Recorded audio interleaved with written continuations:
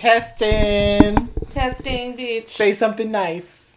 I don't like nice things. I'm a bitch. Even bitches can say nice things to other bitches. I'm not. And these are our listeners, so a bird in the hand is another bird in the bush, or whatever the fuck the saying is.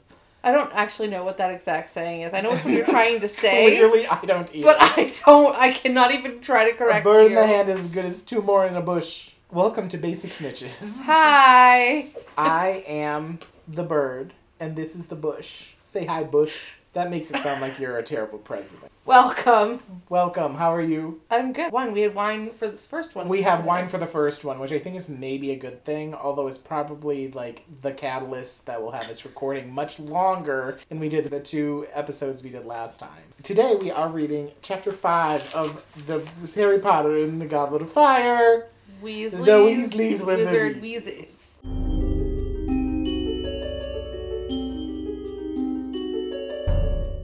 I'm not going to ask you. I'm just going to tell you. In Chapter 4, we have... That's the sound that you made.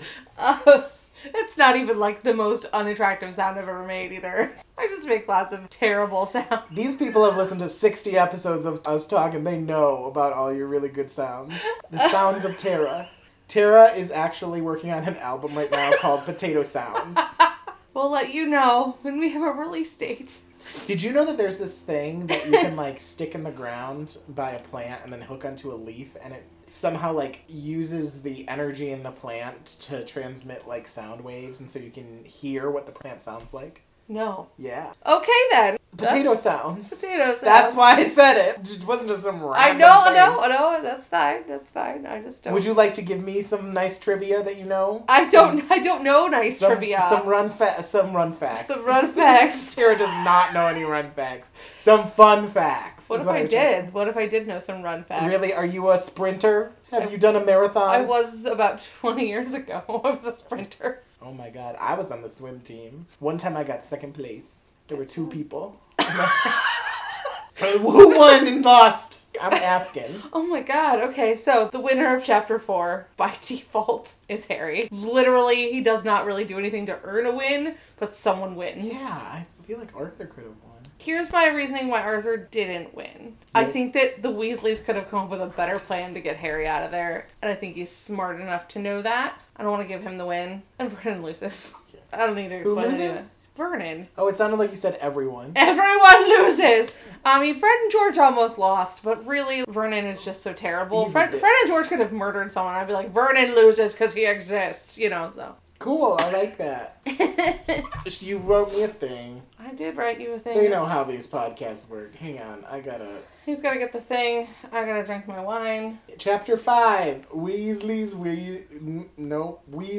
Wizard Weasels. Gotta say that really slow, because I'm one glass down, pretty much. Harry is now back at the Burrow. Hooray! And he gets to meet Charlie and Bill before Mr. Weasley comes back and lectures Fred and George for leaving one of their inventions, a Tun-Tung Toffee, behind for Dudley to find.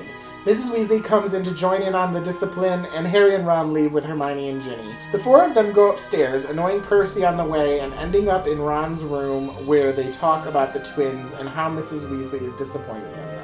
It's dinner time, and Harry finally gets to eat something more than cake this summer. Percy proves he is maybe the most boring human on the planet and manages to give us basic information on 2 characters we will be meeting in a few chapters. Hooray for exposition! Time to move this story along. More talk about the World Cup, mention Victor Crumb and Bertha Jorkins, blah blah. This chapter is boring, minus some great one-liners from Ron and the twins.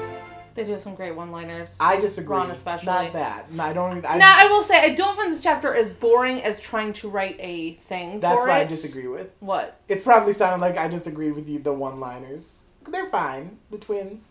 Oh, no. But Ron has a great one-liner. Ron's one-liner is the winner. The one to Percy when he's like, oh, yeah. That report will change what he says about Percy's report somewhere. On Cauldron Bottoms or something. Oh, yeah. Who is Percy trying to fool doing a report about bottoms? All he has to do is look in the fucking mirror. No, I think the chapter is actually an interesting thing to discuss because of all of the information that's in it. However, writing a thing for it was really a drag. I think it's a quite rich chapter, but I understand what you mean. I think a lot of it also is in description. What is going on in the burrow and like the whole dinner scene and kind of applying that to when there's like a big family get together sort of deal. I think that is what really makes this pop. It's a chapter where you learn so much about the Weasley characters and how they all like interact. And then it's also like really focused on world building.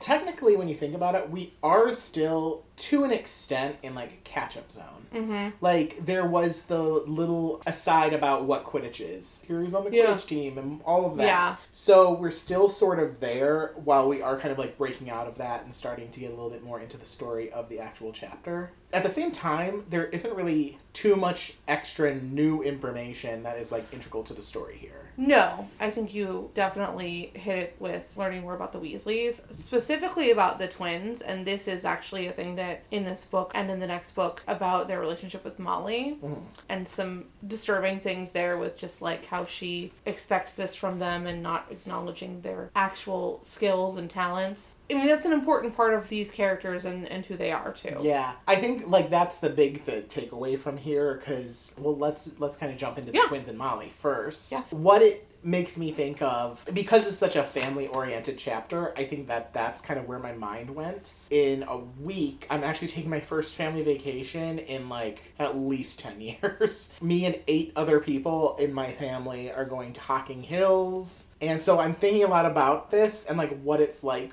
when a whole bunch of family comes together. My cousin came up a few weeks ago.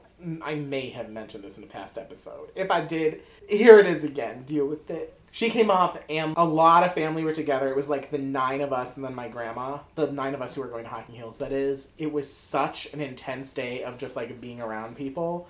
The day afterwards, I slept almost through the entire day. And you get that essence here of, like, the culmination of all these different personalities and stuff. That was one big takeaway for me, is that how completely relatable and familiar this chapter feels. I like that. But the other thing that made me feel like there was some sort of familiarity here was this relationship. My sister, a few weeks ago, the company she worked for was laying off some people, and she was one of the people, unfortunately, and so she's been trying to get a new job. And it's also worth noting that my sister is like 27. Like, she's not like a little girl or anything, but she is the youngest and the only girl, and I think my dad is putting a lot of pressure on her to get like an actual like office job or something like that. Whereas Natalie is very different in kind of her approach, and she has kind of more of a creative vibe to her, more so than myself. I think that she, after this kind of first experience, is trying to like find something that really like meshes well with her instead. And it's the same sort of thing that Molly is doing to the twins, I think, to an extent. She's not like looking at the twins like a strong suit and realizing, hey, this is their path to making a living, similar to like this is my sister's path.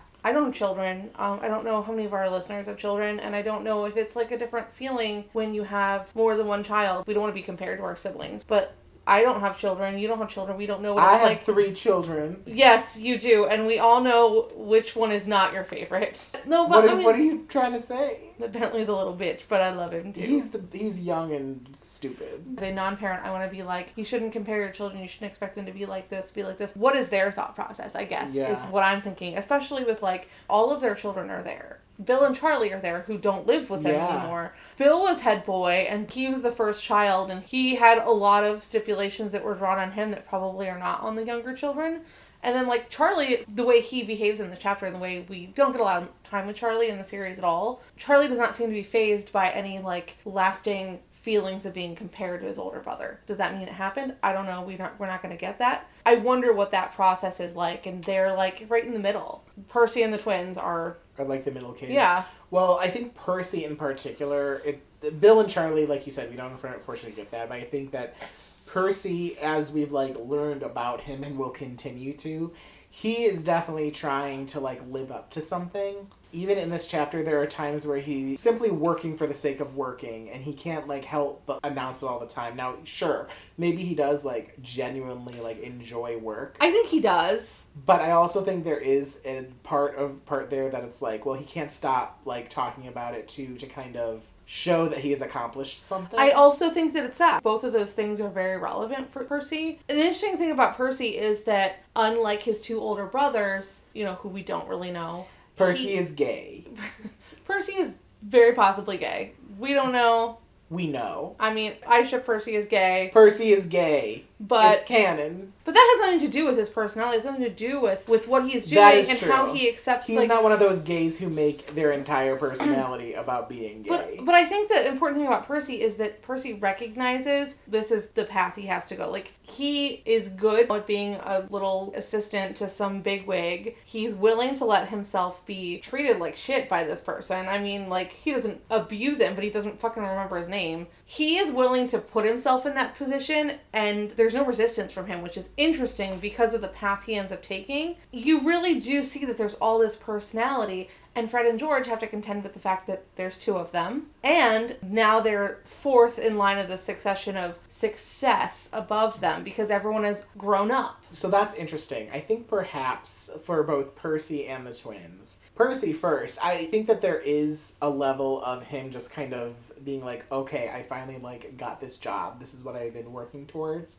So he doesn't, care necessarily that there is perhaps a level of paying your dues, maybe. And, it's an entry-level job. Still. Yeah. Jokes aside and everything, I do think that he's also, comparing himself to the other two. Oh, absolutely. Because we're both the oldest. I know that for me, I kind of marched to the beat of my own drum and figured some things out for myself, which perhaps in essence made it easier for some of my younger siblings, especially Natalie, because Natalie has also followed in my footsteps a lot too. But also I was the first to do, obviously going to college. That's something that my parents had never gone through, so it was easier for the other three. I was the first one to buy a house. I was the first one to get a job.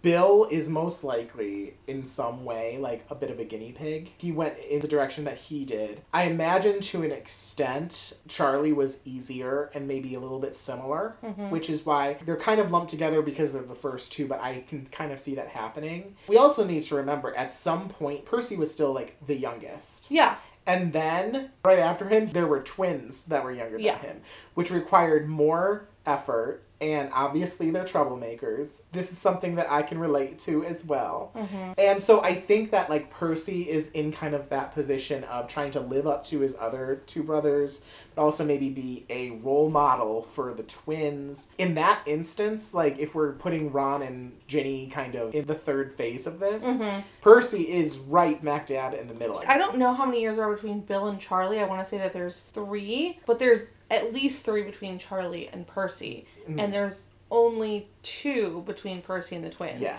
And then 2 between the twins and Ron, and 1 between Ron and Ginny. Yeah. They started Percy having sex really, a lot more frequently. Right. Unprotected sex anyway. But Percy really is kind of a loner in the middle of all of it. Yeah, I think so. I will say also the twins have each other. And twins will feed off of one another, for a long time. Through college even, which I think is even a little bit late. They were always together and they were always kind of feeding off of each other's energy. Adam's talking about his twin brother. Yeah, not Fred and George. No, we all know what happens there. Yeah. We haven't even gotten to the real death in this book yet. Calm your tip. So yeah, the fact that they are feeding off of each other and that they're troublemakers, just knowing the twins the best out of all of these Weasleys so far, they don't give a fuck, I don't think. They don't care what Molly thinks or anything. They don't, which is, I think, really important for them. If they did, I think that they would lose their tenacity and we wouldn't have the success that they do achieve with the skills that they have. Yeah. So I think that shines the spotlight a little bit more on why Percy and the twins are the way they are. Mm-hmm. It's interesting, though, to see the first reaction of Charlie and Bill as well, because Charlie, to an extent, you almost expect him to be who he is, because we've heard that he's the dragon one. We've seen him briefly, with whole Norbert stuff. Right. But this is our first time meeting Bill. The fact that Bill really has kind of this completely different persona from Percy. Because of that, perhaps Percy living more up to be like Bill, since that's the path that he's trying to take, I can maybe see. I think all 7 of those children have very different personalities. Yeah. I mean, unfortunately, I think the author puts Fred and George together entirely too much. their personalities really don't look any different through the series. Yeah, I think you're right. I think that is to a degree maybe natural at this point too, based on my own experience. Right. But, I mean, they're not the main characters, so I guess whatever. And like I said, we don't get to know Charlie or Bill very well. We'll get to spend some time with Bill in the last book. They all really do have very different personalities. Yeah. That's also kind of like shine some light into what we were originally talking about and like how Molly interacts with the twins. Because I think at this point too, it's year 4. Technically, Ron is still at the first half of his education. Yeah. And of course, Ginny being in her 3rd year. I think at this point, how owls come into play and everything, and them not really cutting the mustard like the first 3 kids did, that definitely plays into it. Beyond just the fact that Fred obviously admits to dropping the toffee at the Dursleys. I appreciate the entrepreneurial spirit, honestly, because you can really see that we're putting a lot of energy into this. But we're seeing it because we're seeing it from the children's point of view. Molly is not seeing it. She's seeing it as, like, troublemaking. Yeah, that they're just troublemaking. I mean, again, I don't know what it's like when you have 7 children. Like, you know, you have to dive in and be like, how serious are we here? Right. I think it's interesting also, though, Arthur's interaction on this, because Arthur has no intention of actually telling Molly about it. Yeah. And it kind of parallels back to the second book, where had he been home when they came back with Harry after stealing the car, he probably would have been like, oh, that's great, you know, don't tell your mother. But that's not how that went, you know, so it's... I mean, it even goes back to the last chapter where you're like, good thing it was Arthur to go get Harry, because Molly would have been completely different. I think Molly would have just lain into the Dursleys with how they treat Harry. It would have been kind of nice, and I think probably Fred wouldn't have dropped the toffee at that point. No, Fred wouldn't have. I think Molly would have been like, oh, we can't do this Floo Network thing. Okay, I'm just going to apparate everyone fucking back home, and we'll do it a different way. Yeah, it would have had like, something else would have think happened. It just would have been an entirely different thing. I do appreciate that we saved the Dursley dressing down for Dumbledore, though. Yeah. In the 6th book, so... A little bit more, too, about the toffee incident. Obviously, while it's great that they have this entrepreneurial spirit that Molly doesn't necessarily see, obviously dropping the toffee so that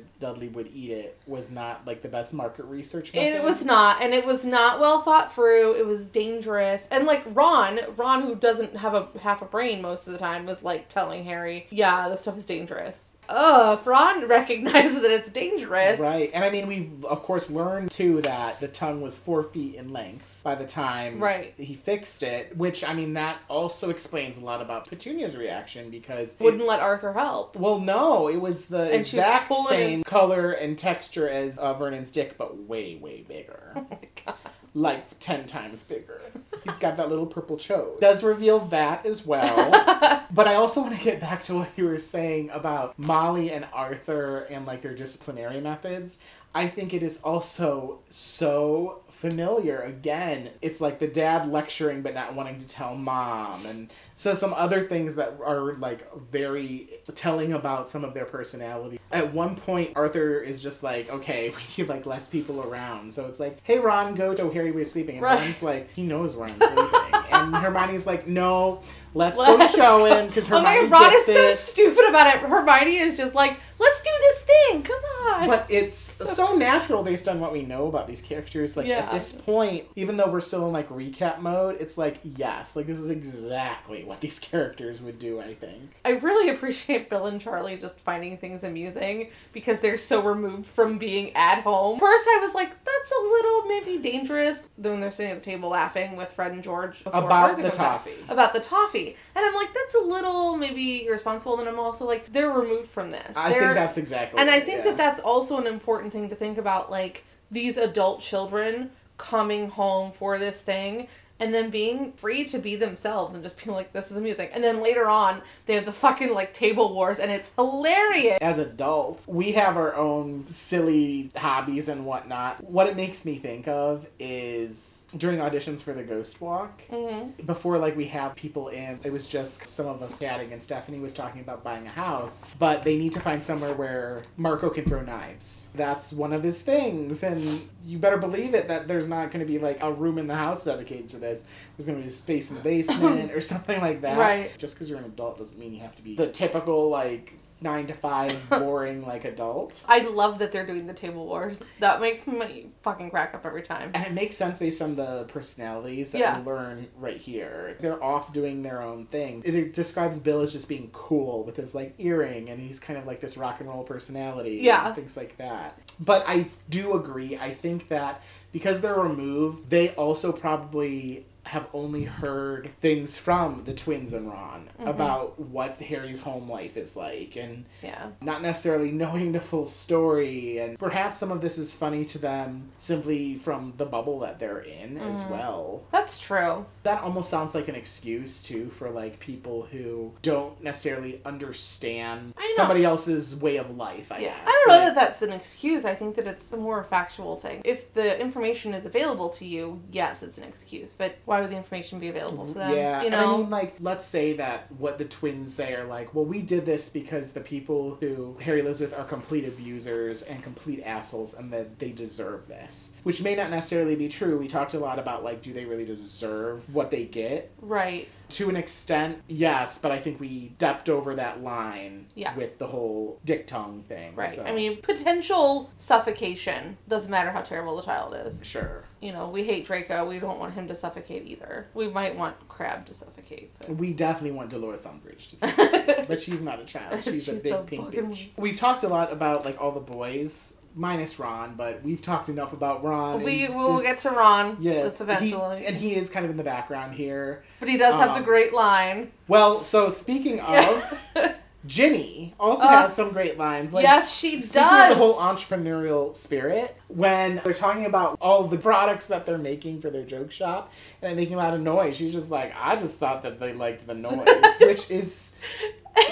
so funny as like the only girl and the youngest out of 7. I think it's so fitting. The one other thing though that maybe Ginny hasn't completely like grown into her personality, and we see some of that in this book. We do. Like I think back to like book 1 where Harry did start to like come out of his shell. Ginny is still younger too, so we're starting to see elements of that. But it's just so funny because Harry shows up and she's physically blushing. Okay, is that still like indicative of her personality at this point? I think that during her 3rd year is really where she starts to off the page and away from us, because we spend a lot more time with her in the next book. I really think that she grows so much in this book in the background, which is a tragedy because we would like to know her better, but it also, her presence is not indicative to the plot. If you pay attention to how she is in this book, she's different. The little bit of time that we spend with her, I've been planning to focus on how she behaves around Harry, because I really think that this is where she grows, but we're not going to see it. It's not going to be put in our faces because we need it to be more thrust in our face in the next couple books. I love her in this chapter though. Oh yeah, I think maybe perhaps like some of those things are a little bit more of her becoming a little bit more confident. I mean, in talking about too like the relationships between everybody and the things that are so relatable and everything, the other really big thing is focusing on Molly when she's just kind of like thinking out loud about the twins and being like, oh, I wish that, you know, they would take their owls more seriously, and like that they're gonna be needing a career. And like when she is cooking, when she's being the kitchen witch that we know that she is cutting up the potatoes and everything. She's just like time. Not entirely in control. Yeah, and like I think that maybe she's a little bit in her head, so she's making mistakes and everything, but it's still, there's something familiar about that when there is a lot of people over and like you have to cook dinner and then there's all this other activity going on around you. And I don't know, I really liked that too. We get to of course see some of her great magic. I do want to note there is that like joke that if you replace the word wand with penis throughout the book, and there is a moment that Molly has with that. I've never heard that before. Okay. Yeah, when you're reading, try to replace the word wand with penis. Oh, no. At the big top of page 59 for both of us, because we actually have the same book at this point. A creamy sauce poured from the wand tip as she stirred. There is no way that isn't there. A creamy sauce poured from the penis tip as she stirred. But then there's another one, too, at the bottom of page 62. And your hair's getting silly, dear, said Mrs. Weasley, fingering her penis lovingly. I wish you'd let me give it a trim. Especially like creamy sauce coming out of the tip of your wand. I mean, you can't just like dance around that when you're an adult. Another person that we see here, it's not a person, but it is a Quinn, Crookshanks. Oh yes, Crookshanks has some new friends. Chasing the gnomes. Chasing and I'm the like, gnomes. fuck yeah, you get those gnomes. Those gnomes lost points in the past. I love that Crookshanks is just hanging out in the garden, whatever. Those guys are like your dudes though, because they're little potato men. They're not my dudes. They are. They're like... They just look like potatoes. They're your little babies. Oh, I hate them. They're violent and rude. I feel like if you went into the Burrows Just- yard, maybe that's they would me. all come up to you and be like, it's our mother. They're violent and rude like me. I see. They are your babies. Your little potato dudes. I think the only other really big thing is focusing back on Percy, because Percy is still kind of in the background, even though we do have some conversations with him. There's family stuff going on, and to an extent, I almost feel like Percy is working to avoid family stuff. I feel like that's in his personality. I feel like that's always been Percy's personality. Even the times that we see him in the first 3 books when he's at Hogwarts, when Ron or the twins get in trouble, he's like, I gotta step away from this. I don't know, I think that's probably a relatable thing for some people too. Oh. You just don't mesh with your family like that. And Percy has never meshed with his family. Or even just being an introvert. I Yeah. had talked about a few minutes ago about Well, having... because, the rest of his fucking family are not introverts. No, not at all. And I talked about, how, the day after I had a whole bunch of family stuff, which is why this vacation is going to be interesting. I needed to sleep through the entire day. He may be doing the opposite and being I'm going to be around my family the entire time at the Quidditch World Cup. Let me, first of all, maybe catch up on work, but also, I need some time away where I can just, do my own thing. If that were me, I would definitely not be catching up on work. I'd be, trying to relax and everything, Yeah. but to each his own. However, everyone's been, running up and down these stairs and I can't concentrate. Bitch, first of all, it's the 90s. Walkmen exist. Right? Even if you are in your magic-ass world.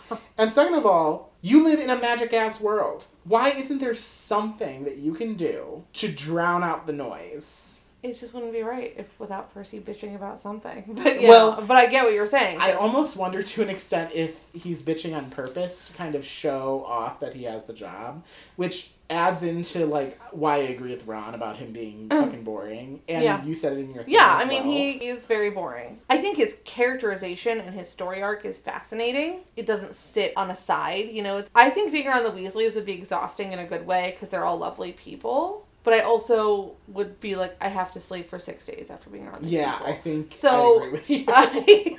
There's that moment where they are battling with the tables, and he opens his window and he's like, "What's with all the racket down there?" And someone even is like, "How's your stupid report going?" He's like, "Not good." And I really do wonder if, to an extent, it's him trying to get some of the attention. Yeah. And he's a middle child. He's 18. There's something there. Or he really is just so fucking, stale. And he's just he's a fucking grouchy 85-year-old man. Get off my lawn, Yeah. This is also kind of not the time or place. Harry and Ron and Hermione and everyone are over. You have guests. Your older brothers that you never, come, get out of your room and, come hang out with family. I could almost see, honestly, both Arthur and Molly saying something like that. Being okay, we'll put it away for now. Yeah. This report can wait. Also, with the Quidditch World Cup, that, everybody's going to be there. So it's not it's, immediately due or anything. The other big thing with Percy, then, is when he does come down and he's mentioning, the special meeting. No one needs to know about this, but I do need to mention it. That is such a relatable thing. Because we see people do that all the time. Just in general in the world, people love to name drop and be I know a thing you don't know. Around other people to get attention. Oh, it's yeah. something, and especially in theater, we see it all the fucking time. Oh, yeah. Where people are I know something you don't. It's a little bit rude, but it's also clearly there's some attention from Percy's point of view, at least. That there's some sort of attention grabbing mechanism there. Oh, yeah. Ron just could not care less. He's just this bitch. He's been trying to get us to ask about this all this time. I say good on Ron for not taking the bait. Well, and especially because Ron would take the bait. Ron would take the bait, but again, this is Percy. If it were anyone else, if it were someone at school... If it were Bill... oh god, if it were, if it were one of the other older brothers, or if it were someone at school, but if it's Percy, I'm sure that Ron and the twins, and probably even Ginny, kind of have a thing where we're we are not indulging this bullshit. No, Percy does bring it upon himself. I mean, I also feel like if Percy were still at Hogwarts, he would probably be able to get some real attention by being I know a thing, Because at this point, like, it doesn't matter as much to Yeah. them either. Yeah. Yeah, that's a good point. And this is where we do get some of that additional important world building, where he does talk about Bertha Jorkins, where he talks about Ludo Bagman. I really like the foreshadowing and like the informational download in this chapter around these people. We hear about Bertha Jorkins in the first chapter. Now we've heard about her again, and we still don't know what the fuck she's about. Like, we don't get that explanation until way later in the book, which is fascinating. Doing that name drop, because apparently no one else fucking cares about this except for Percy's boss, which is interesting. This conversation really kind of gives us a good headway into the men we're going to meet in 2 chapters. And I like that it's coming in this way. No one else would just casually talk about these fuckers. But Percy would, because he's a boring dude. Yeah. And he likes to talk about his work because he thinks it makes him important. Well, also, like, now it's a way for him to relate more to his dad. No one else works for the Ministry. Bill works for Gringotts. Charlie's doing his dragon thing. He is like, oh, I actually got a job with the Ministry. So, like, I can relate to Dad. Yeah. And I know all the same people. And perhaps it is the whole, like, oh, I'm in the same circle as Dad thing, maybe. Well, and again, I have to think Percy is, out of all of the children, the least like his father. Connecting to your dad and being able to find a common ground with your dad is probably really important to a boy. Probably. I mean, I don't care. But I mean, yeah, I get that. And, like, everyone's different. And, like, I'm not super close to my mom, but I love her. She's great, but we're not super close. Again, like, he's in the middle of all of these boys who probably click better with his dad. Because his dad has a very laid-back personality. Yeah. And the rest of them seem to be much more laid-back than him. It's probably something, too, that is more important at that time, I think. Impressing your parents and everything. Oh, yeah. Like, 18 You just is still finished 18. school, and now you have a big boy job, Yeah. and you feel just, like, really good about yourself, and you just want to be acknowledged for it. With all, like, good intentions aside and everything, at 18, you're still kind of a kid. Yeah. Like, there's still so much more to learn. Oh, yeah. And, you know, it's not until you're older, perhaps, like, our age, where you start to be like, oh my gosh, this is how I'm like my parents. I now can see I am organized in a certain way, sort of in the same way that my dad is. Mm-hmm. I'm more organized, but still, he's not listening to this. If it is, Dad, let me know what you think. And why have you not said anything for 60 episodes? What did you think about the Big Ol' Spider Puss episode? I want to know. Adam's dad, get at us. Oh, there's a cat. Which one? An orange little baby. He's very small. They love to torment Baxter. Here is the moment that you've been waiting Speaking for. of the devil. My tie back into actual, like, witchy bullshit. Here we go. Come on, Baxter. I should honestly make this, like, a segment that sometimes happens, not all the time, because inevitably I will talk about it. What should I call this segment? Here's some music to inspire you.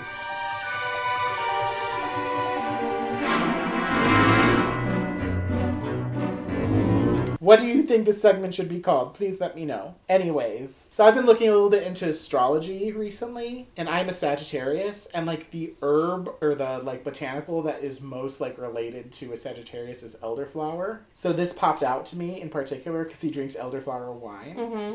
I was like, okay, what does elderflower have to do in terms of, like, witchcraft? So I looked it up, and elderflower has magical properties that connect to the spirit, angelic, or fairy realm. So it kind of, like, expands your reach into the supernatural realm. When I think of, like, chakras and whatnot, perhaps third eye, which kind of, like, extends your, like, psychic abilities and everything. And he is drinking elderflower wine at this point, Percy. Ooh. So I was trying to, like, think, okay, like, does that have any particular reason there? I think in some cases, the author just kind of, like, throws something in that she's like, oh, I heard that this was magical. Here it is. And so I'm interpreting it perhaps in a way that is beyond what the actual authorial intent was. But that's okay. That's why we talk about it. Well, yeah, and I think, like, he is talking about Bertha Jorkins here and perhaps maybe trying to figure something out about her lack of coming back to work. And so maybe he is trying to find that out with some sort of psychic ability. I don't know, and maybe that's why they have elderflower wine. Or maybe that's just what the Weasleys had. They were like, time to get lit, bitches.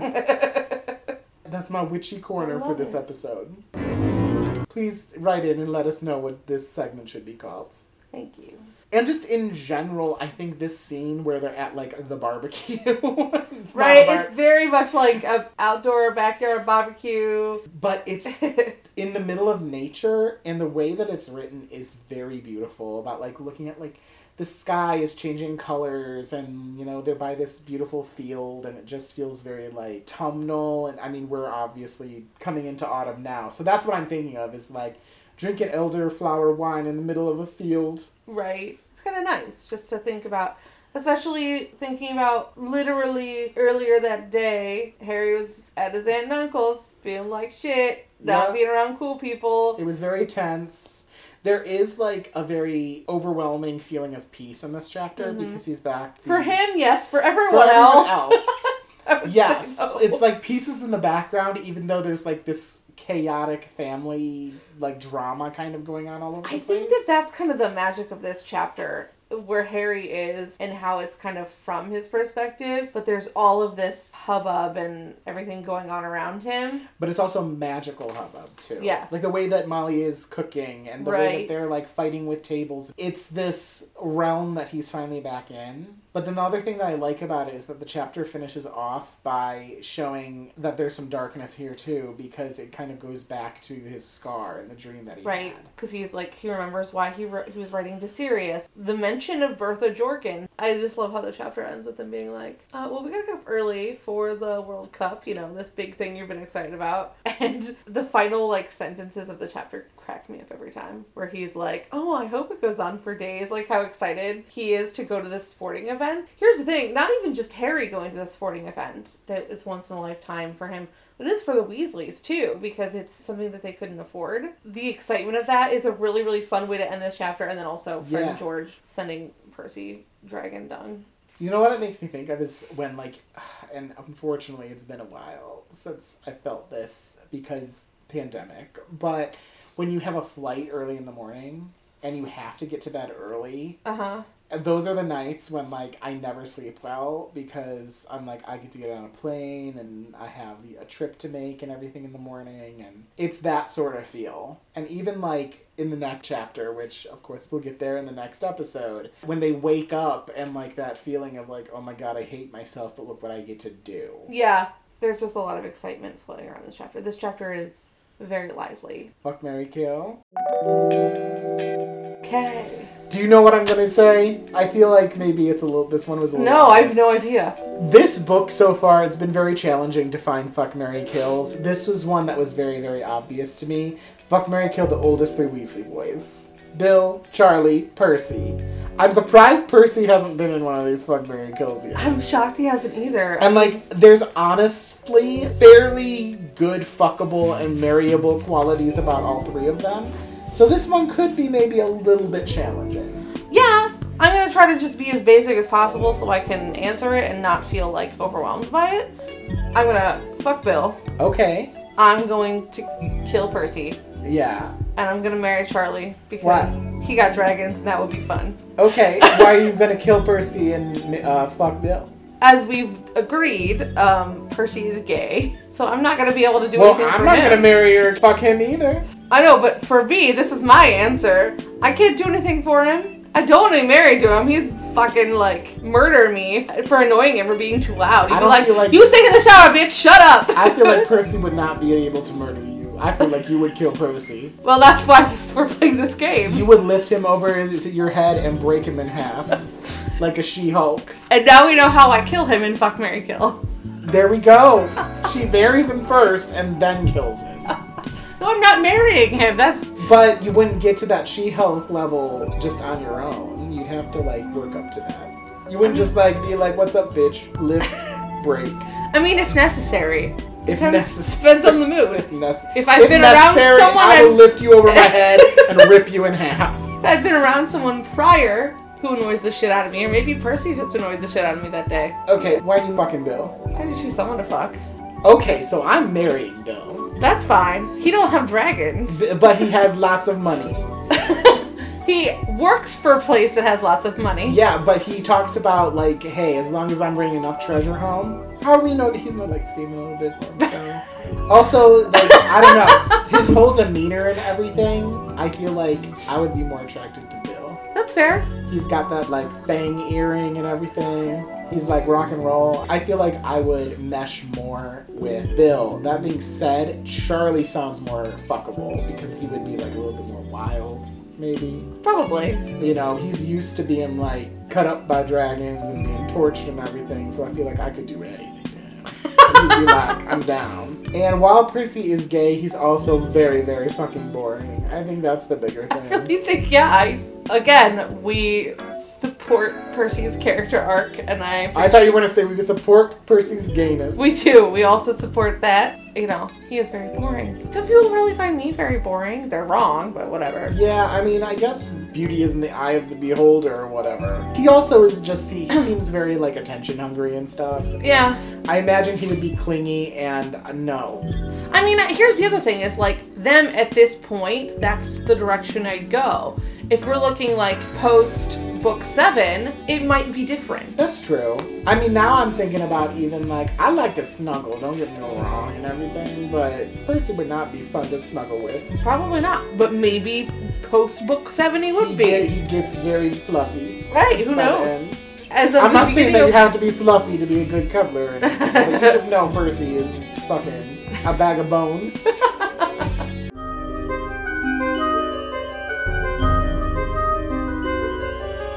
Would you like to talk about the movie? I would if the book were in the movie. Moving on. At this point, you guys know, if there ain't no movie, what the fuck? What are we going to talk about? It's about to get rude. Sorry if this is your favorite segment, but what are we going to do? Okay. There is a movie. This isn't in it. It would be lovely if this were in the movie. Yes. Because there's so much warmth and stuff. Also, we could actually have Charlie Weasley in the movies. Yes. Fuck them for not ever having Charlie Weasley in the movies. Exactly. There is a ginger actor out there who was pissed. He could have been fucking Charlie Weasley. Yeah. Who did never make it in. Alas.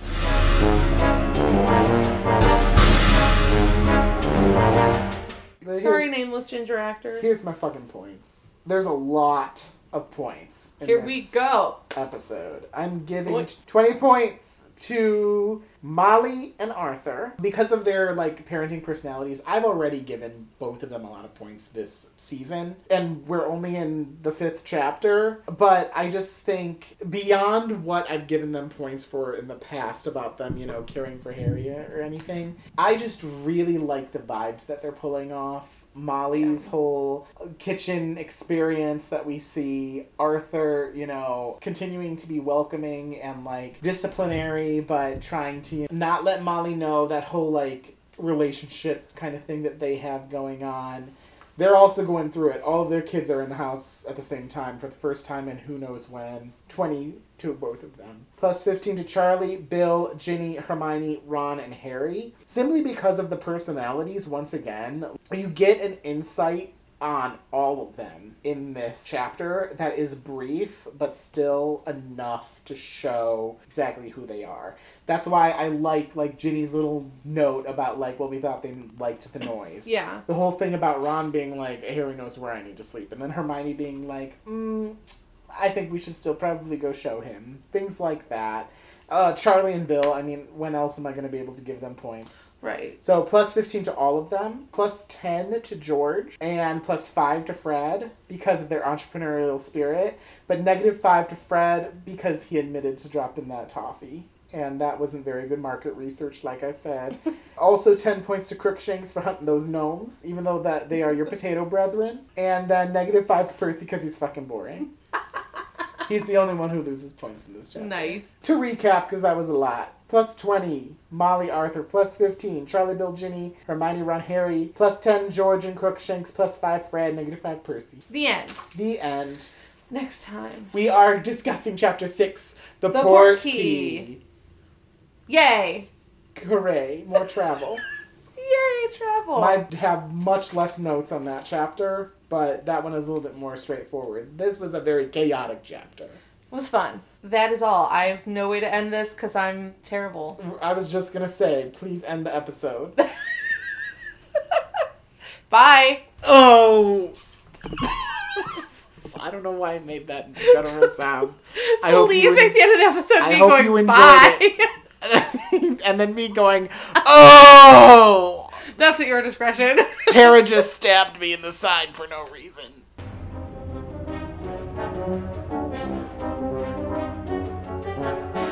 Basic Snitches is recorded and produced by Adam Bowers and Tara Corkery, edited by me, Adam Bowers. And published by me, Tara Corkery, and available wherever you listen to podcasts. Thank you for listening. Please review and rate us 5 stars on your app of choice, and be sure to share us to all of your other friends who love Harry Potter and getting drunk. Oh, don't forget to follow us on social media. Sometimes I update that. Basic Snitches on Instagram. Also, we have a Facebook page. And email us anything you want to, or specifically answers to our questions on our segments. BasicSnitches@gmail.com. But don't send us dick pics, please. That's nasty. But do send us liquor. Thanks. Yeah. Aloha Mora! Oh, now people can get into your house. They're on their toe, but they don't matter because now you're a water goblin. Bye. Bye.